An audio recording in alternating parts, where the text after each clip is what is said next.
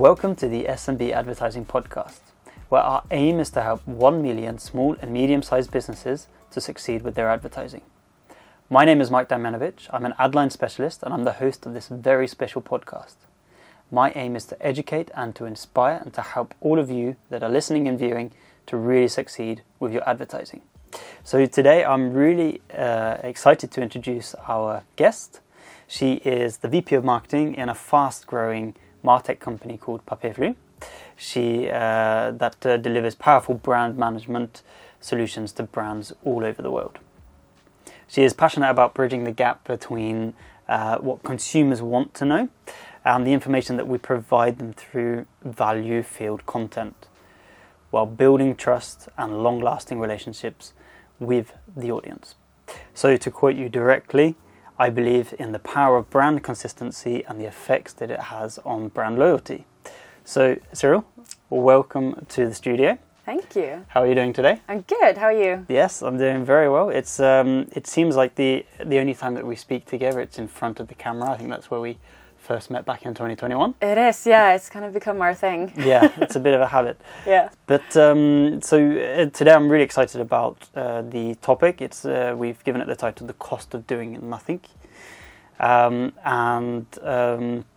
it's a good opportunity to address a few questions and comments that we both hear quite often from customers and people that we speak with, and especially now in the middle of this economic downturn.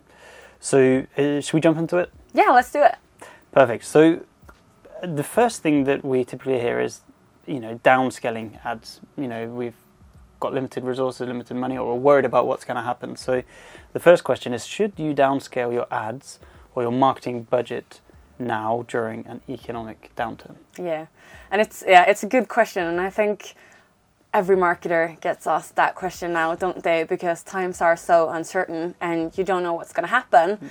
And, we already start to see it with different companies now. We see that they're scaling down. We've seen some redundancies in SaaS companies. We've seen budgets being cut. And it's natural to look at marketing as a cost as well, as something that we have to reduce. And I think, some of the changes that we've seen in a lot of SaaS companies, it's important to remember that they are very natural, because we've all been kind of scaling for growth. We expected that when the pandemic was over, we were all going to grow and there were going to be, good times. But then that didn't happen. And we all kind of ramped up and we hired a lot of new people and we made a lot of new investments because we thought that we were all going to grow. And then that didn't happen. And so it's very natural that we're now seeing that redundancies are being made and costs are being cut.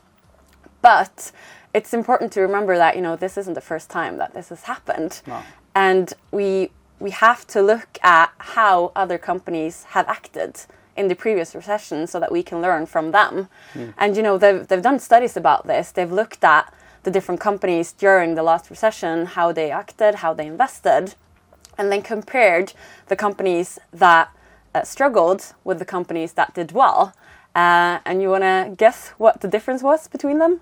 I'm guessing it's something to do with ads marketing. Yes, exactly. So the companies that came out ahead were the ones that invested heavily in marketing. We see that in the study that they did, this was in the US, and it was about 5,000 companies that they investigated. And 80% of them took, I think it was around 3 years, just to get back to the point where they were before the recession started. But 20% of them actually prospered and grew. And what they did was they all focused on internal efficiencies. How could they do more with less? And they all invested heavily in marketing and R&D. And so that doesn't mean that, throw money at ad spend, of course. But yes, you should invest in ads. You should invest in marketing. And you should invest more than your competitors because that is what's going to give you a competitive edge. But you can't just invest in ad spend. You have to look at the data and what you see is actually working, So take a closer look at your multichannel strategy and take a look at what is your data telling you, what is actually working, what ads are performing, which channels are performing, and invest more in them. And you might not be in the position where you can increase your marketing spend, but you can shift it and you can look at what are the channels that aren't performing and put that money in the channels that are, and put it in the ads that are doing well, and make them do even better and boost them where you can. Yeah, and then just to touch on that point, then if your competitors are in the decision phase that they're going to spend less and decrease, then of course it makes sense that if you maintain at least, so you said not increasing, but at least maintaining the amount of money that you're spending or investing into marketing or ads, that's surely going to be a good thing, right? Absolutely. And we saw this in the pandemic as well, that a lot of people reduced their marketing spend, and what happened was that a lot of the keywords got cheaper because people stopped the spend.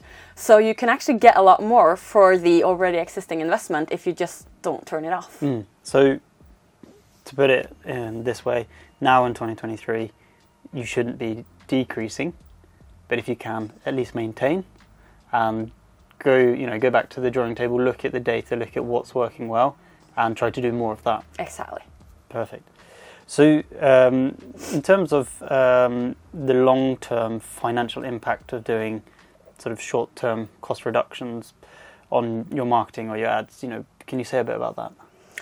Yeah, I think I love that because it's so broad and it's so relevant, because it's kind of, it's what you want to do when there's a crisis. You want to do short-term cuts, but then you have to remember how does that affect the long-term business growth, which is eventually what you want to focus on. You still want to make money, you still want to grow, and how do you do that when you have to do some short-term costs?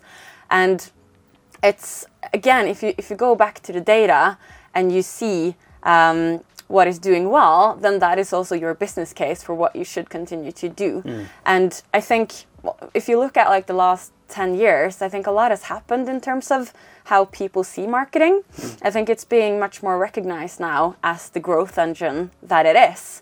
And so I think we're in a completely different situation now than we were in the last recession, where it was very easy to just turn off the marketing spend because you didn't necessarily see the value. But now we have the data to back up why this is a value and why you can actually get a return on the marketing spend that you're investing. And so I think if you get asked the question, like, can we turn this off short term, you can very easily say why you shouldn't do that and how it will impact the business. Because you can actually say, this is how much money we got, that we earned from making this investment and creating these ads or this spend or these activities. And so while you can say this will be the return on investment if we do this, you can also use it as the business case for why you shouldn't turn it off. So you can flip it and you can say this will be the business impact if we switch it off, because we're actually not going to save.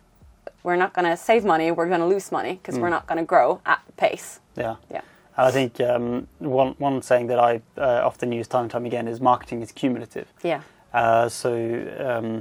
The longer, I mean, we've done on this podcast, we've done a talk about social selling or being more social. And one of the shifts that we're going to see now in 2023 is people are going to be wanting to provide value and educational resources because people aren't necessarily ready to buy your product right now. And when you turn off all of that, all of those, what should we say, these resources, then you're not just, you're saving yourself some money now, but what you're actually doing is your potential customers, you're not putting your brand or your company at the top of their mind. Would you agree with that? Yeah, absolutely. And it's, that's marketing. 80% of the people that you talk to, they're not going to be ready to buy. No. That's what marketing is about, making sure that you are front and center, that you are educating them and that you're getting them warmer and warmer so that when they do enter that buying stage, you are top of mind. And that's the long game, that's not going to happen in a month. And at least for us, we're B2B companies and our sales cycles are long. So when we flip the switch, we're going to see those results in maybe 9 months and not tomorrow. And that's what you have to keep in mind, that, there's long sales cycles and you have to continuously build that brand awareness to get top of mind for the consumer. Based on what you said then, flicking the switch now, that doesn't just have an influence now in 2023, but that will have an influence on 2024, possibly even 2025. Absolutely. And if you look at like, if you take away the lead generation and that kind of ROI, one of marketing's main missions is also to build that brand awareness, and it is so long term. And I think it's like between 8 and 12 touches now that you have to get just to be recognized as a brand. And so if you're not investing in those touches, you're never gonna be part of the competition because you're not even gonna be recognized. And I think just one final point on that is that there is so much competition now. Yeah. There is. So like you mentioned, that 80% of people that are not ready to buy, it's not because they don't have the need, it's probably because they are using one of the competitors, for example, and maybe your product is a lot better, but it's very, very difficult to go to someone and say, come and get our product now. Yeah. No, I don't need it, I'm happy. But changes will need to be made, and when that person or that prospect or potential customer is ready to make that change, then you want to be top of mind. Exactly. The one that has provided the most value and most resources and educational resources. Yeah. Perfect. So do you have, or do you know of any marketing strategies or initiatives that companies should focus more on during these uncertain times? I mean, it's again, I wish there was like a magic list that you can say you should always do these 3 things. But the boring answer is that you have to do more what works for your company. You know, we all have different buyer personas and different ICPs, and what works for Papirfly doesn't necessarily work for Adline. So you have to, again, it's always back to the data. You have to look at what are your high-performing channels and do more of that.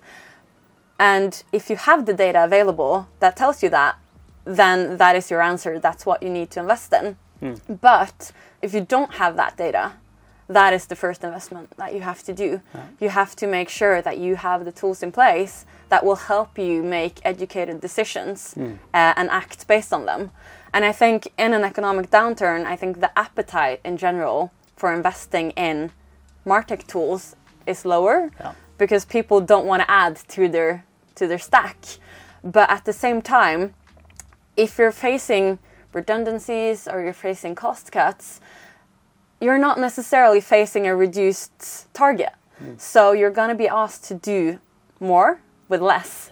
And how do you do that? You know, if you're losing people in your marketing team or you're losing funding, then you have to find smarter ways of working. And the answer to that is very often to invest in martech. It's to invest in tools that allows you to do something smarter or faster, more efficient, you know, reduce bottlenecks, make sure you have the data and the insight that you need to be better at your job. So if you're going to make one investment, I would say don't be afraid to look at your martech stack and invest in the tools that are going to help you do your job better. Yeah. And like you mentioned, you know, look at the data, look at what kind of solution can help you to actually collect data and make that data your own. So you own it yourself, and then you're able to do that analysis. Yeah. So that's this has been a really great conversation. I've certainly learned a lot, and I think there's a lot that we in Adline can also implement, but also to those that are listening today. So thanks for coming into the studio today, Siril, and talking about the cost of doing nothing. So thanks very much. Thanks for having me. It was fun. Perfect. Okay, guys.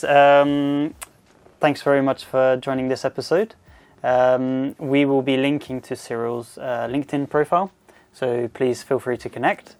And I think there's also a really good article that Papirfly have written about the cost of doing nothing, which we will also link to. So thanks for listening, and take care.